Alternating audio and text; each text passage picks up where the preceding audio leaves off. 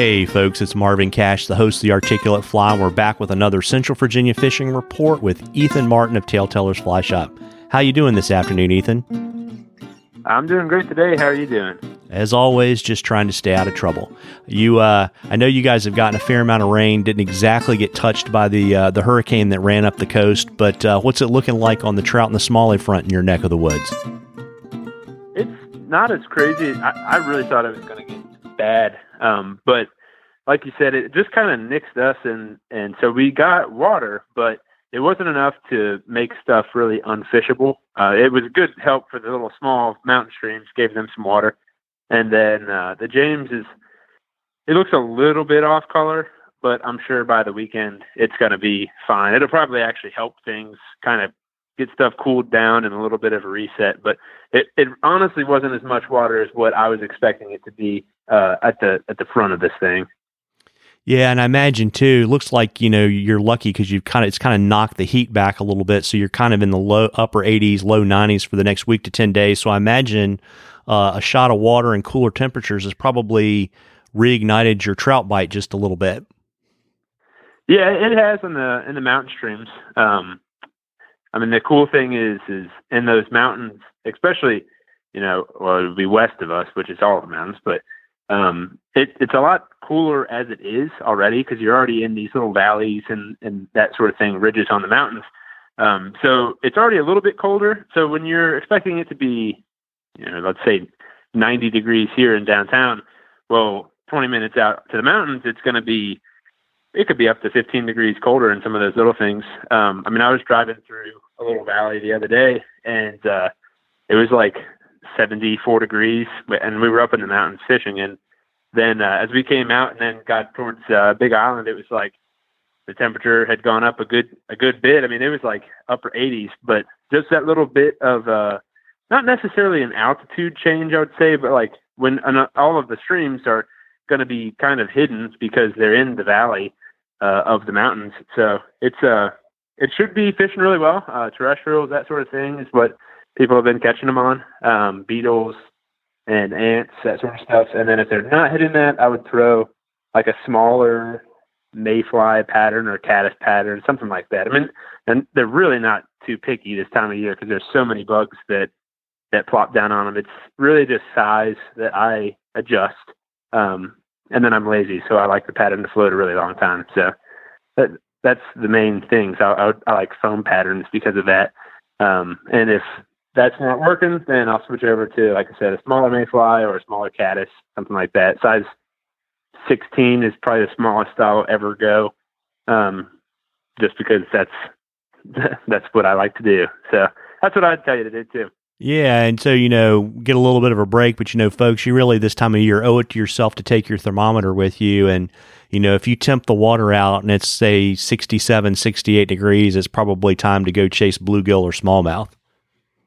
Yeah, for sure. And that's what really I've been doing a lot more of is the smallmouth stuff. And it had slowed down a lot with all the heat that we had gotten.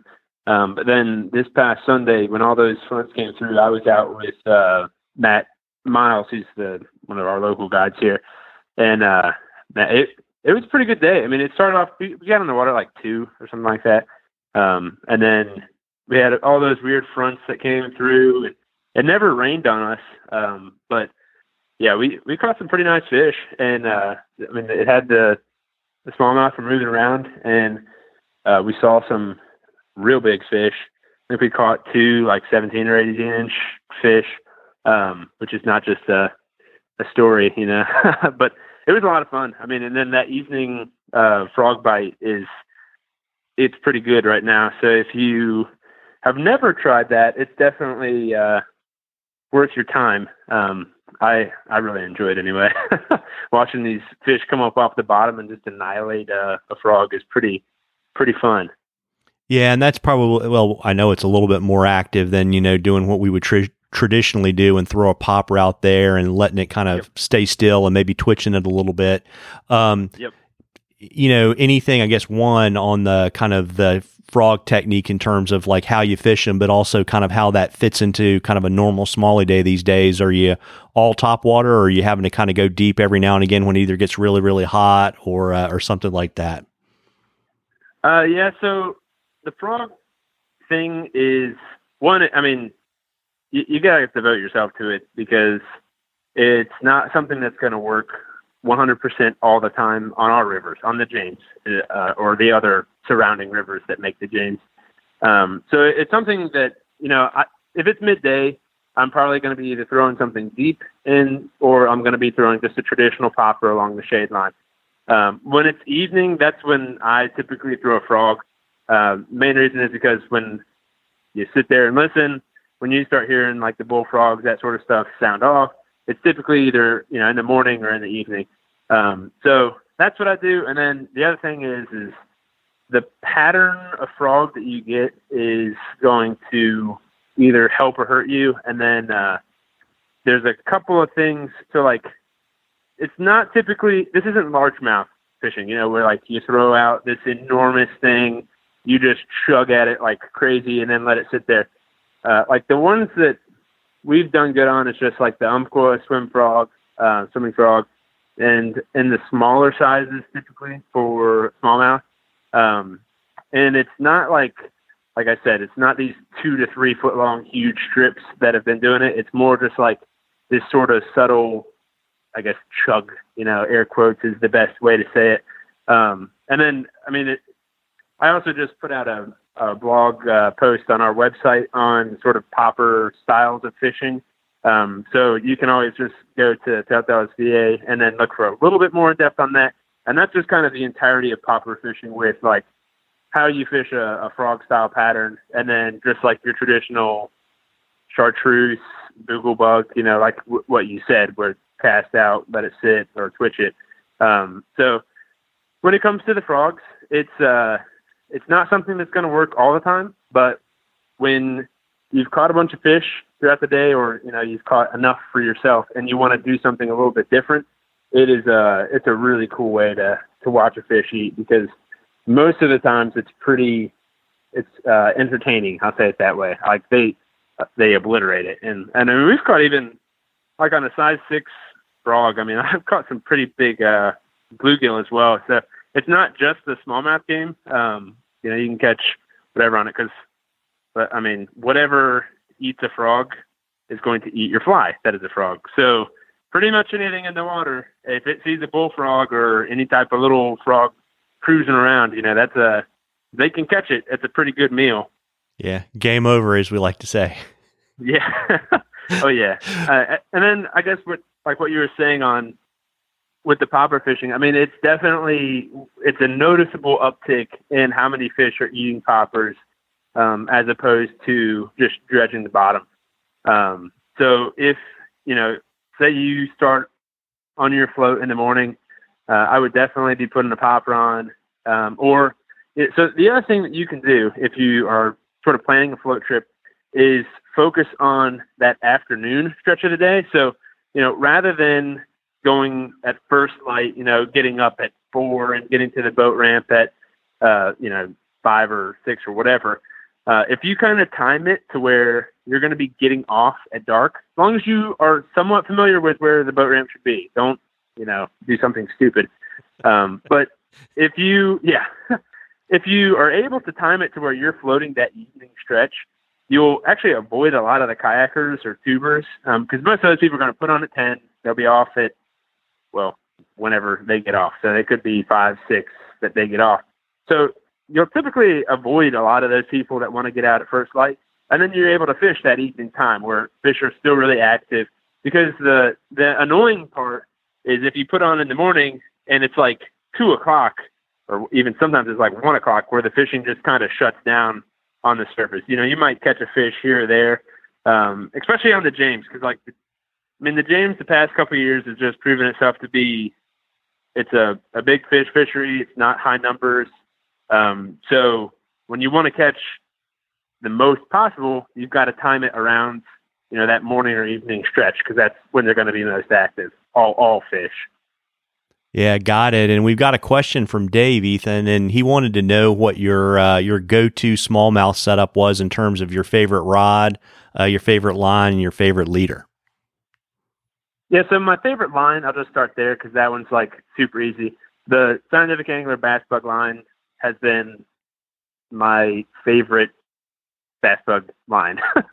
Comes in the name. I mean, it's hard for me to want to try something else. Honestly, I've tried a couple of different ones. Like if I've got to make these really long casts, then they make like an Amplitude tropical taper that does really good with getting good distances, or even like the MPX Scientific Angler's line.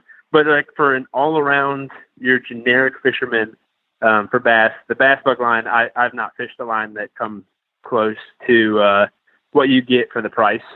So that would be my favorite line. If I had a reel, in smallmouth fishing, it can be important. I mean, I wouldn't go with something that's cheap, just because you never know when you're going to catch that 21-inch fish that's going to put you on the reel real quick.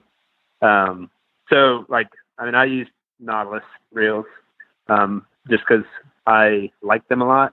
They're super lightweight. You can hold a lot of line, and I own a fly shop, so I can have a lot of that gear. Yeah, I was just getting ready to say it's because you own a fly shop. Yeah, it is. And then on the rod side of things, I mean, there's a couple different rods that I use that I really like.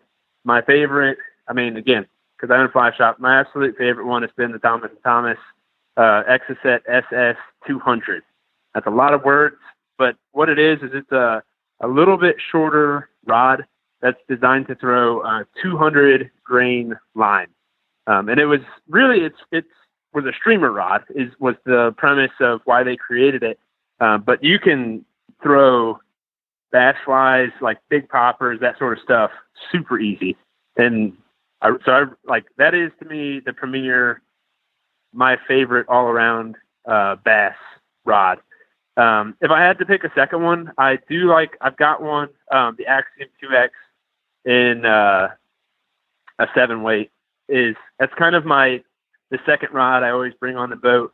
And that's, my dad fishes that when he's in the water with me. And it's a really accurate rod. It's easy to cast with that Bass Bug line. You match it, the 7-weight line to 7-weight rod, and it's a really accurate stick. So if you're not trying to spend the money, if you don't want like the top of the line stuff, then that would be probably where I would point you to next, would be the Axiom 2X in a 7-weight. I know some guys that use an 8-weight. I know some guys that use a 6-weight, like Matt Miles. He'll use a 6-weight a lot of times for clients. It's helpful to get clients to cast. The 200 grain Exocet is a little bit similar to, or it's basically a 6-weight.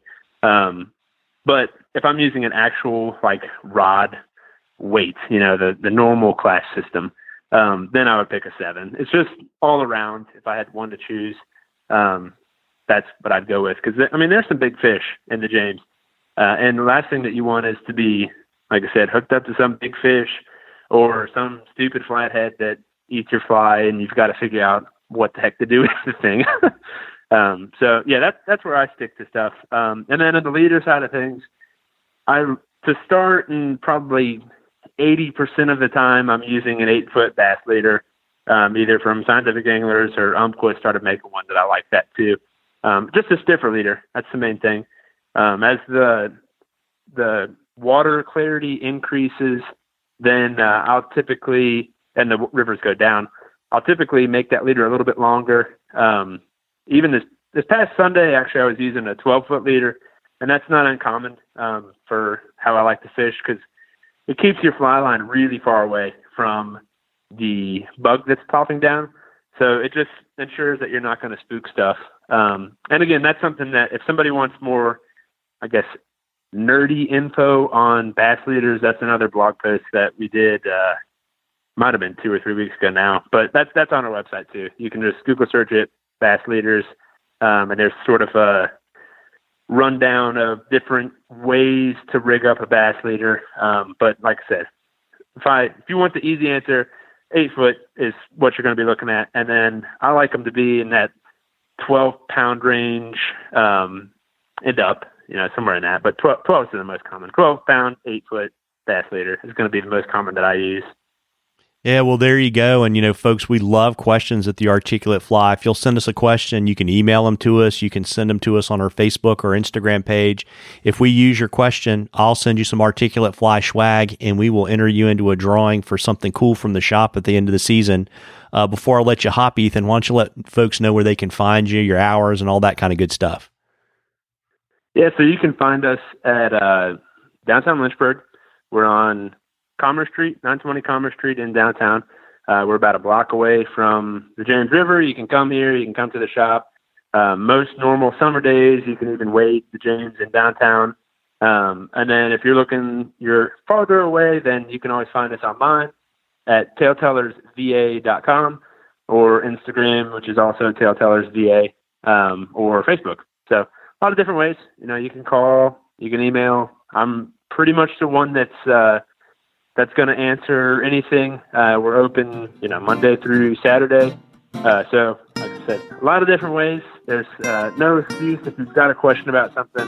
I'm not a very, intimidating guy. So you can shoot your questions away, and I'd love to hear from you.